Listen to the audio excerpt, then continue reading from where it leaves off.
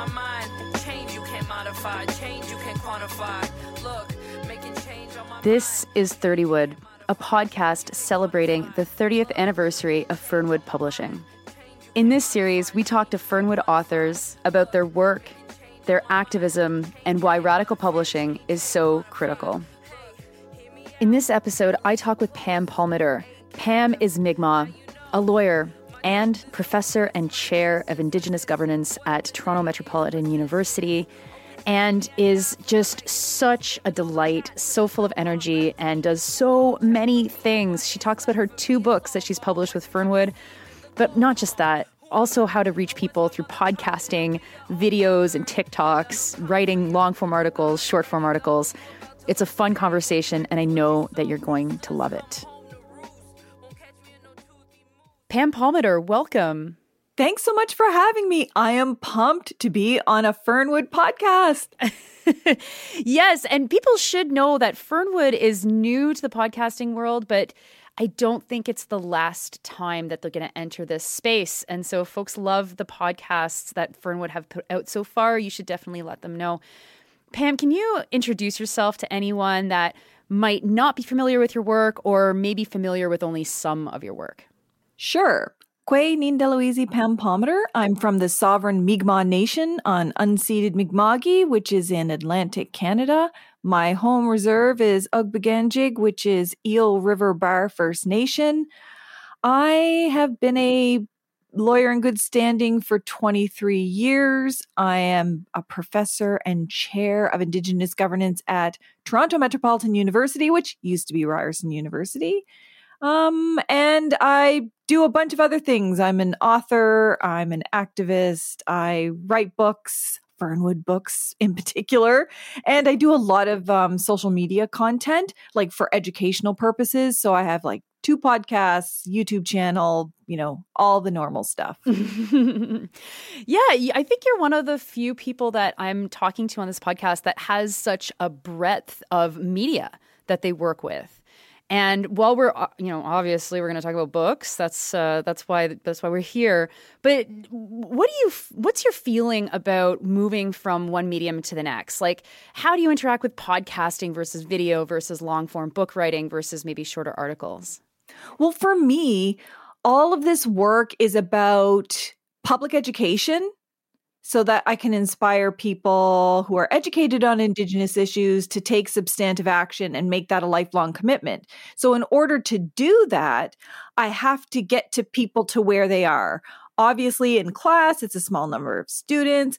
Obviously, when I'm in the media, some people only watch CBC or not CTV or independent or you name it. And similarly, I do lots of public speaking engagements, but not everybody's going to be there or can be there. So I know in the podcast world, that's a certain demographic. It's a certain age demographic, educational background demographic, whereas if I want to reach, Native people all over Canada and the US, Facebook is the number one, right? Like everybody's on Facebook there. So what I do for Facebook is different than YouTube. YouTube is literally for a worldwide audience. And obviously you have to target a specific audience, but it's accessible in a way that not everything else is. So if you think about YouTube, it's visual, but for anyone who has vision problems, they can listen to a podcast.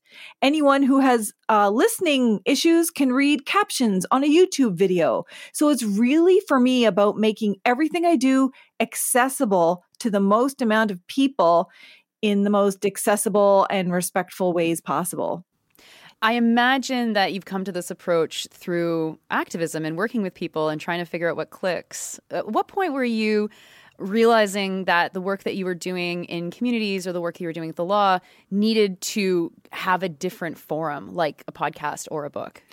Well, you know what? It was actually my kids. I call them kids. They're 29 and 30 now, but it was actually them. They were the ones who were pushing me to get into social media. I was old school. I didn't even have a computer in high school, but they were watching me do so many public speaking events on the media all the time. And they said, Mom, the vast majority of youth are on this particular platform. And mom, there's some people who don't listen to any of that. They only do podcasts when they're working out of the gym or cooking in the kitchen. And then there's others who are into the YouTube craze or Snapchat or Instagram lives or TikToks.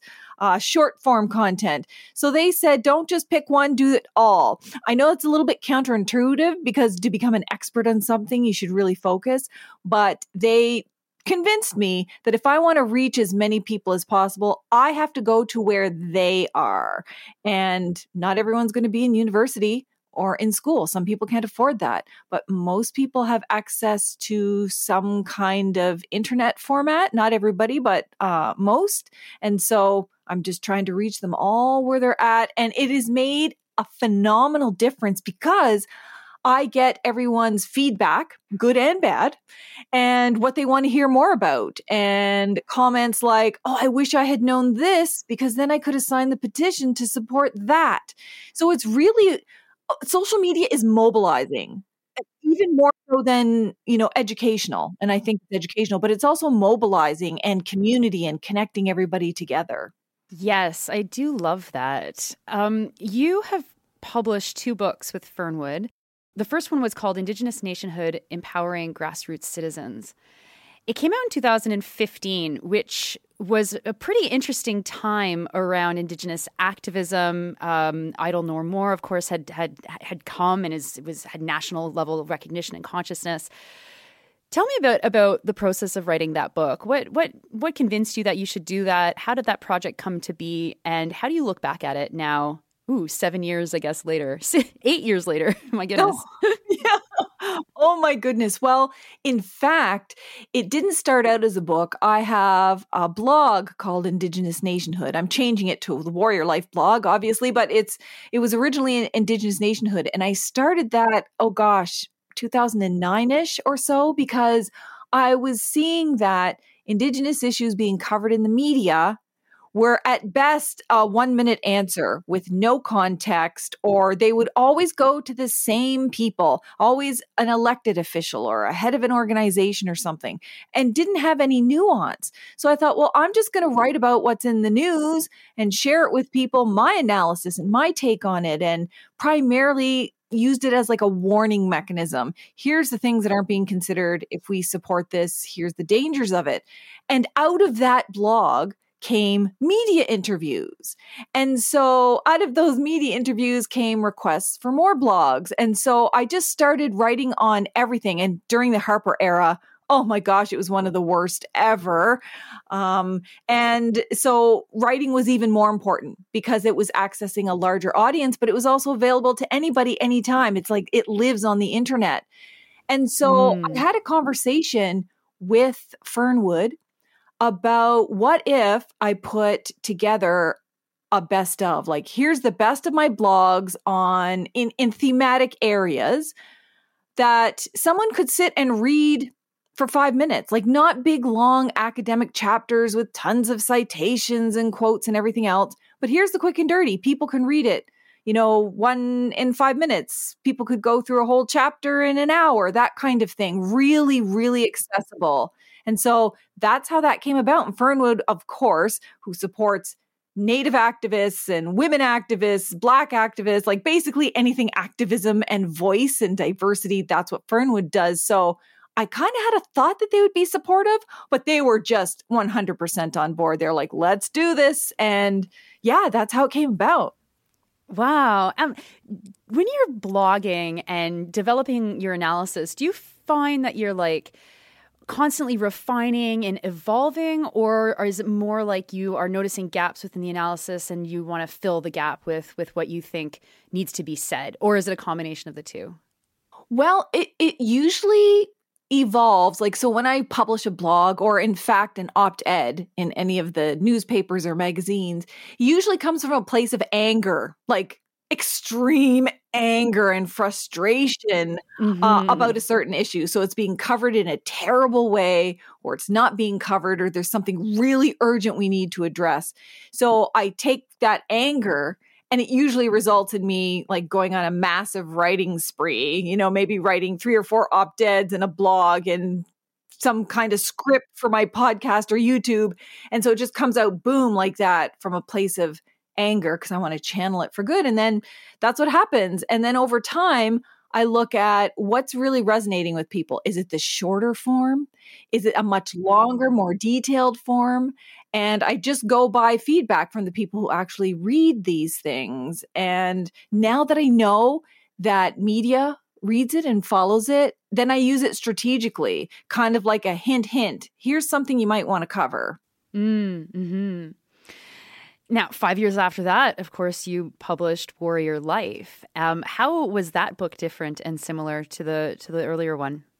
Well, in format, it was very much the same. So the best of blogs and op-eds that I've done. So we kind of mixed the two because sometimes I wasn't able to blog because I was writing so many op-eds. So we were like, okay, let's capture the best in this era. So the format is the same. The best of, short form writing that I was doing on Indigenous issues. But the key difference is the very first book was the reason why it was called Empowering Grassroots Citizens is because it stemmed from my blog, which was I felt disempowered. I felt like I wasn't listened to. I felt like we needed to exercise our voice and speak out about things, even if it's things that are happening in our own communities, And so I thought, well, listen, this is really about empowering us to use our voices in this way during like a horrific Harper era. The other book, it naturally had to be an evolution. So it had to be more about empowering. What's the next step? So once you use your voice or once you're educated on issues, then what? So the next book was really about, Indigenous resistance and resurgence, activism. What is it that we need to do? What are the calls to action by Indigenous and other people? And of course, it was in the Trudeau era. So part of what Fernwood and I talked about was, let's compare these two. The first one was the Harper era. The second one was the Trudeau era. Lots of stuff that are different, but there was an unfortunate similarity between the two. There's core things that don't change when it comes to government in terms of their failure to act on our human rights or land rights or treaty rights. They all kind of want to dance around the edges. So there was a natural evolution in the focus of that second book into the action part. I have to ask then, in 2025, are we going to see another analysis come out? That's a really good question. And, I didn't even think about it until you just mentioned it right now, because you know how you get bogged down with life and podcasts and YouTubes and everything else, TikToks. I never even thought about that, or the amount of time that's gone by. I feel like there's this wrinkle in time. The whole 3 years of the pandemic, it's like I didn't even realize 3 years went by. So yeah, maybe so. Well, and I'm actually curious about the world that you released Warrior Life into. It was a pandemic book, right? And I also had a pandemic book that year. How did you find when you published it the world that it then was put into? How did the world change in those kind of months of 2020? Well, we knew that there wasn't going to be, at least for the first 3 years life of my book, there wasn't going to be a book tour. There wasn't going to be massive speaking events. There wasn't going to be engagements at libraries, going into schools, doing all of that stuff, because at first people didn't even know what to do. So they did nothing. It slowly migrated to online. But by then, people, publishers even weren't really sure how do you promote a book when you can't do it in person, like the old school style. And I think a lot of publishers really, really struggled with that. I'm lucky in the sense that I create content, I produce content, so I could do some engagements, some special shows, with other books and things like that. But really, there was a drastic difference between my very first book, for example, Beyond Blood with Purich, which is now UBC Press, and then my Indigenous Nationhood, and then this one. So it wasn't as widespread, obviously, as it would be had it not been the pandemic. One of the things that I'm always interested in is the interplay between activists writing and the movements in which they're embedded. How did where Indigenous movements for sovereignty and civil rights, where they were in 2020, how was that different than when you were writing in 2015 or even years earlier than that? I think ultimately our goals, our advocacy, our calls to action, the things that we want, our defending, pursuing, have been fundamentally the same, 200 years ago to now. We're talking about please don't kill us, and how about land back, and how about you live up to your treaties, those kinds of things. But in terms of social movements naturally have to change because governments adapt, media adapts, your counter movement people adapt in terms of their strategies and things like that. So it's one of those things, it's so organic. It's not like it's planned, like, aha, today we're going to switch and do this kind of advocacy. I think it really does move with technology. It moves with formats. It moves with what is resonating. It even changes with things like social media algorithms. How are you going to get even more access?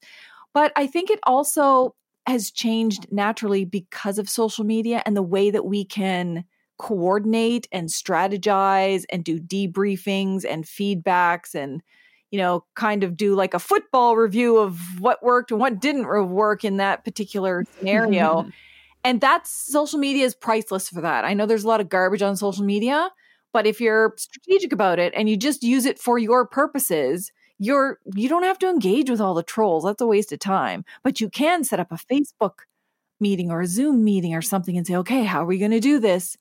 And it really brought most of us together. And I think there has been a transition from like when I started when I was like a teenager to now. Our movements are less isolated, less siloed, less all about us and our one issue, and more about where can we collaborate and cross over to support and strengthen our movements, because it just makes our movements collectively bigger. And we found better ways to work out disagreements in the family, and with any relationship, there's going to be disagreements, and we just have to find ways to work around that. And I think that, we've come a long way to do that. What, when you look at movements today, what gives you optimism and what gives you pessimism? I guess maybe answer in the opposite direction so you can end with the optimism. Yeah. Okay. Pessimism. It's that I worry that some people give up too quickly. I worry that they measure success tied to themselves, as in, if I don't see this court case win in the next 2 years, it's all over with because I fought this court case, I lost this court case, oh, it's all done. Instead of seeing the win in it. That court case took 2 years. They couldn't do any construction during those 2 years. Those 2 years gave us time to do more research, plan our advocacy, plan B. We knew it was always going to lose, but now we've been given the time to plan around it. Because, so much of what they do is like instantaneous and without our consent. So it does worry me that people give up too quickly and don't see the successes. What gives me hope, however, is seeing people on the front lines. That has not changed. We are still on the front lines. We are still fighting. We are still, defending ourselves against the police. We're still living, asserting, and defending our sovereignty and protecting water and protecting kids. And, we're just becoming more and more unified into, politics don't seem to matter as much anymore.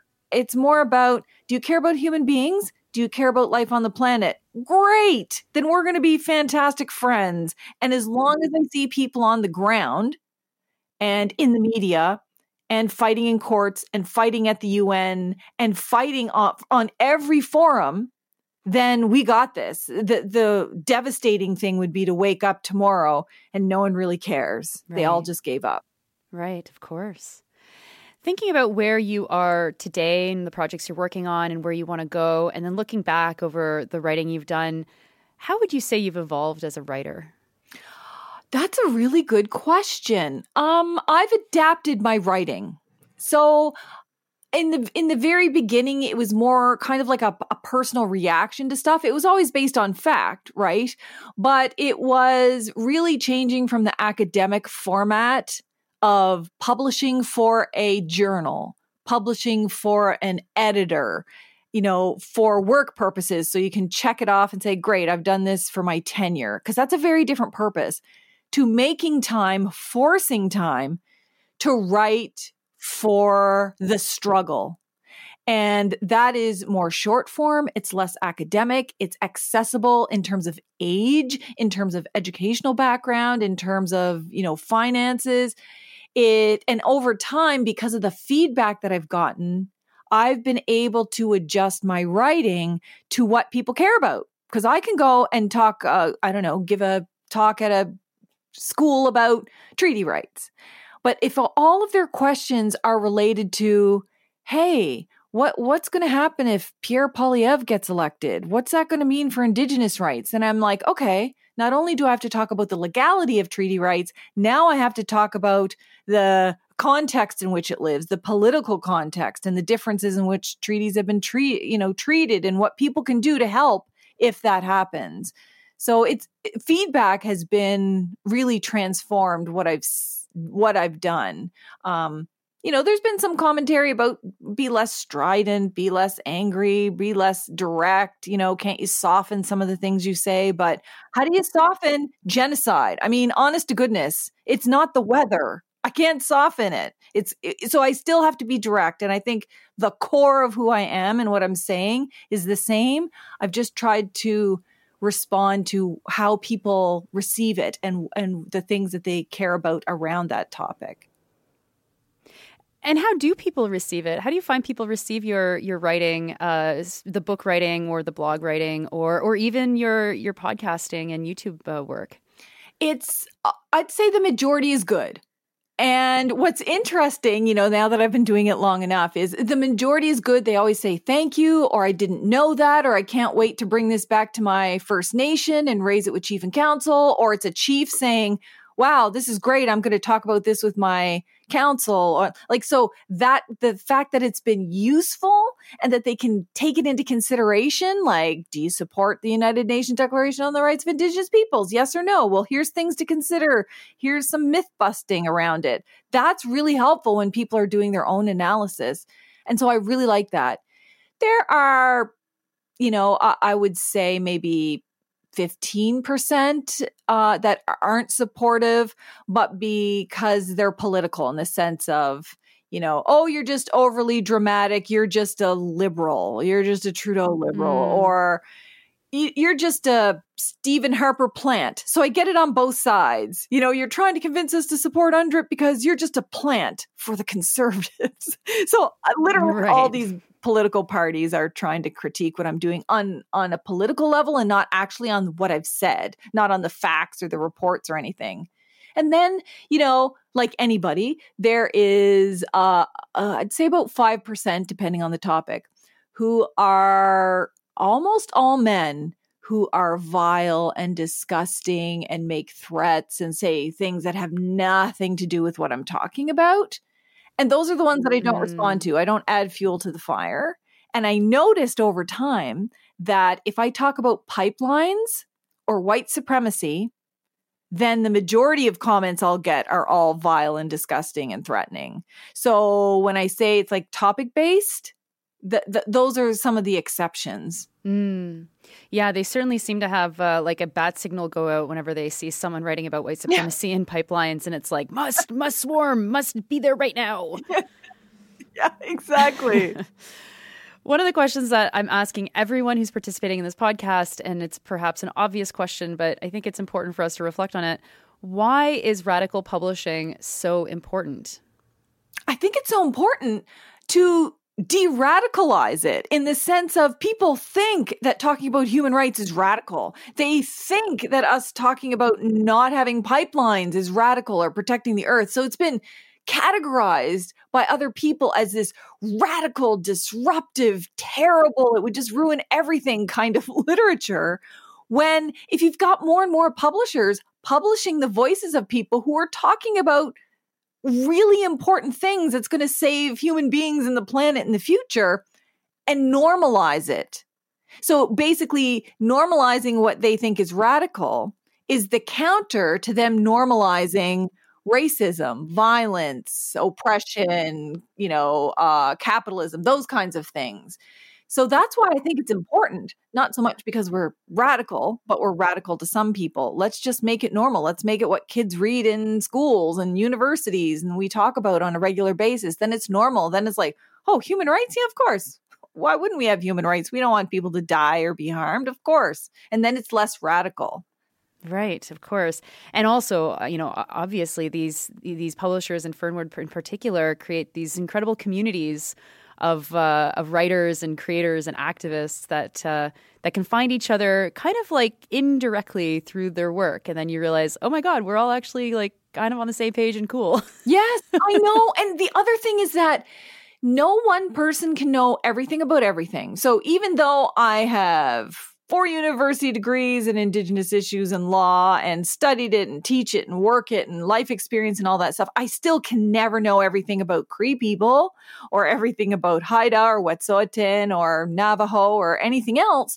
So thank goodness I don't have to do the work of doing the research and compiling it. Someone else is going to do Cree stuff. I can do Mi'kmaq stuff. And through that, because I'm an avid book reader, obviously, maybe not obviously, but then, it brings us together so I can have a better understanding of Cree people or Black Lives Matter and what it is that they want. I can't just assume it. And so it's the educating yourself in a fulsome way about all of the issues that we're facing. And then also, when people ask, oh, I want to know more about Black Lives Matter, can you come speak about it? And I can say, well, not me, but maybe you could go talk to Elle Jones because Elle Jones is dynamic and fantastic. And she even has a book. Here's a link to her book. So it's also another way of maybe I can't work on Black Lives Matter right now. Maybe I can't attend the protest and I try to attend as many as I can or pay enough attention to it right now because I'm doing Indigenous. There's still a way to support it behind the scenes. And for anybody who may have missed it, I had a conversation with Elle Jones and Lynn Jones in the same episode. And so people should look back in the archives of this podcast to catch that episode. Pam, I have now a set of rapid fire questions. Nice. And they are fun, and I'm excited to hear what you think. The first question is a fake question because it's actually 2 questions. What is your favorite place to read, and what is your favorite place to write? Oh, my favorite place to read is definitely in my bed with whichever number of dogs that we have at the moment. That's like the best. You cannot get better. That's like literally heaven.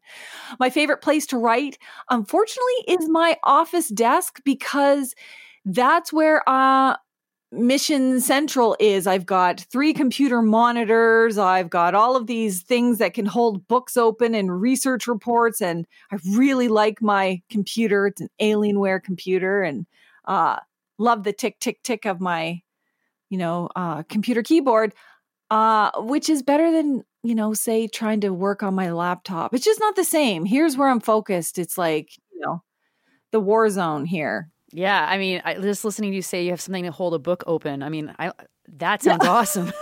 I need that. Oh, I know. What books do you have on your to-read pile right now? Oh my gosh, my to-read pile are basically old books. So, one is about We Were Not the Savages, but the very first edition. I want to reread it and compare it to his latest version, right? Because I have all 4 versions. But when you've read something a long time ago, you kind of forget. So I really want to understand his growth over time and what he's seen and what's different. I mean, I know we've talked about it, but that would be pretty amazing to me.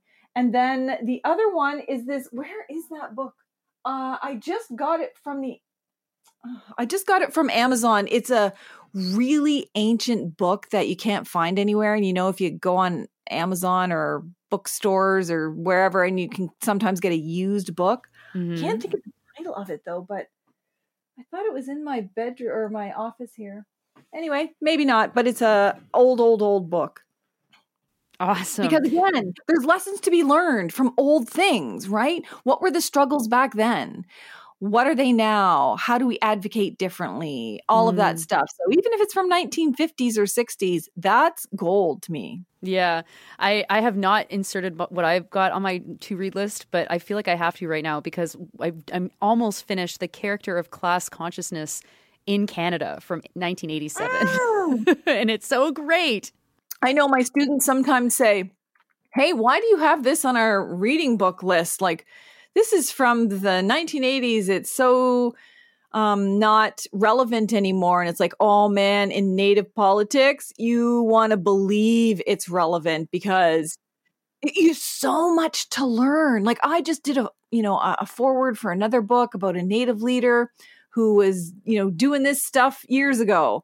And the thing I like most about it is how upon him reflecting on his first edition, all of the things that have changed and things that they left out and didn't mean to. Like think of all the times in the old days, most of these politicians were men. So they talk about men and they don't celebrate the women. And so this book celebrated the women. But this old one that I just got is called As Long as the Sun Shines and Water Flows, a reader in Canadian Native Studies. So I'm thinking, wow, it's going to be really interesting to see what they were teaching a long, long time ago, because this one was from 1983, and how that might have impacted thinking. Totally. Oh, that's so exciting. And I hope that you will create content about that at some point. Oh, yeah. Yeah, I've got a long list of things I want to write about. Oh, awesome. Well, everyone should pay close attention to your blog on that one. Do you have a ritual that prepares you to write? Okay, so here's the thing about me. I cannot put in my calendar every day from, 9 to 10 a.m., I'm going to write something because my brain just cannot do that. I have to be really angry or really impassioned about something to write. And then when I do write, it could be 2 weeks straight. That's all I do. I don't talk to anybody else. It's really feast or famine. And I've tried to be like some of my colleagues who literally put it in their schedule. Oh, every day between this hour and this hour, I'm going to write. No. The only exception to that is if something is happening in the media that I haven't heard about and someone asks me to do an op-ed and then I read it and then get really angry about it. And it's like, okay, now I'm going to have to write it right now, no matter what. But for the most part, I can't force it. It is. What are you doing these days for fun? Well, I ride my motorcycles, which 2 of them are dual sports, which means, I can drive the bigger one cross country or I can drive them on trails. And it's just so awesome. It's so much fun. I do that with my son. I do archery with my son. And that's a lot of fun because I'm trying to be like Legolas from Lord of the Rings, and I'm not very good at it yet, but it's a lot of fun. And I just like, anything that's not in my office. So it could be going for a walk with my puppy. It could be motorcycling. It could be mountain biking. And pretty soon, my grandbaby's going to be born in March. So I guarantee, in addition to hanging out with my puppy, playing with my grandbaby is probably going to be the number one thing for fun. Oh, that's awesome. Mm-hmm. What is a book that had changed your life or had a big impact on you? Ooh, that's a good question. I try to surround myself with those books. It has to be We Were Not the Savages because, you don't really get into books, like those kind of books until you're in university. Like before then, I read different kinds of books, but We Were Not the Savages because Danny Paul, the author, really defended us. It was like the first book I ever read where he was like our defender. So society blames us for everything. We're dangerous, we're savage, we don't take care of ourselves, blah, blah, blah. Danny turned that all on its head and said, yo, we were not the savages. You were. And look at what you did. And you should point the finger at you. And look at what we did. We were good. We were kind. We were, resilient. We were all these wonderful things. And that just, I don't know, I felt like it just took this load off of my back because growing up, people make fun of you for being Native and call you all these names and you're never going to get it. Even teachers, you're never going to get anywhere, this and that. But he was like, no, you're wonderful. We're wonderful. Our people are wonderful, and I will defend you. And I think that's still the most impactful book ever from that kind of genre. Wow. And also, of course, I did have a conversation with Danny Paul about We Were Not the Savages and how his thinking has evolved and how that book has evolved. And so another plug to listeners, Yes. if you haven't listened to that episode yet, you absolutely should.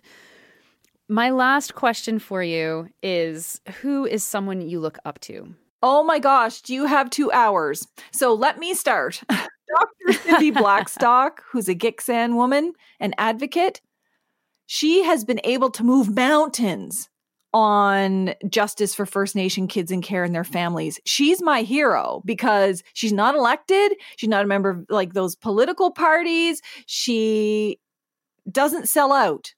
Similarly, Dr. Cher McIver, she has been a champion for getting rid of sex discrimination in the Indian Act so that Native women and their kids can belong to their communities again. And she's directly impacted me. I'm registered as part of my First Nation, and my kids are because of the work she did. She's not a part of any government. She wasn't elected. She did this on her own. So really individual activists. So same with former Senator Sandra Lovelace Nicholas from Tobic First Nation.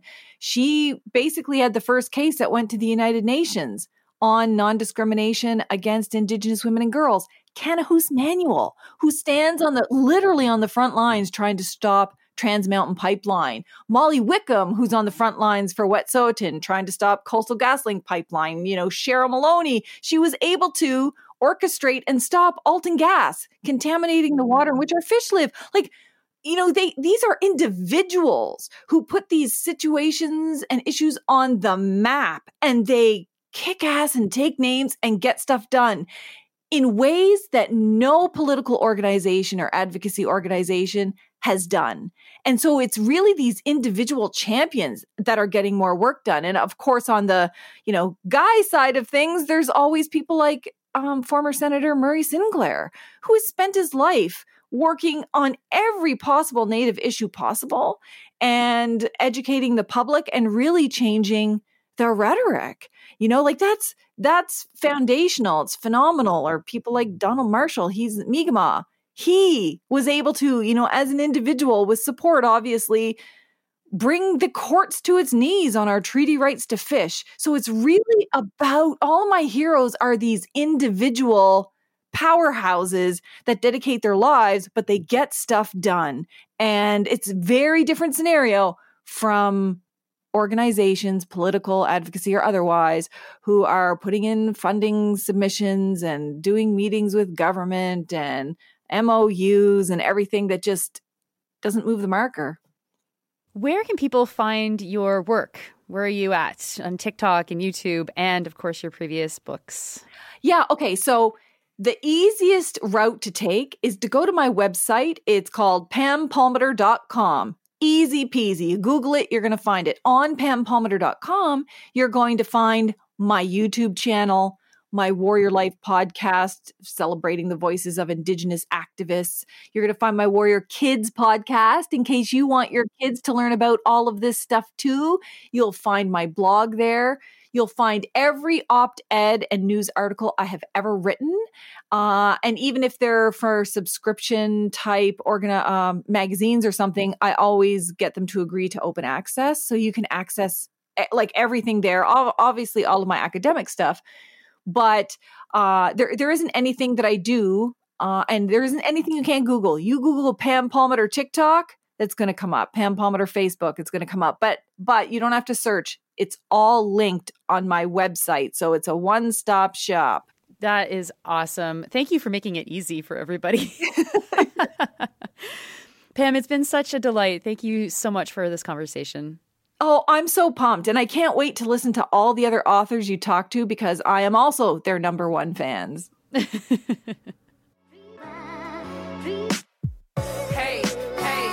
your point of view? What you want to do? You've been listening to my conversation with Pam Palmater as part of the 30 Wood podcast series. Episodes come out every 2 weeks, so be sure to check back to hear your favorite Fernwood authors.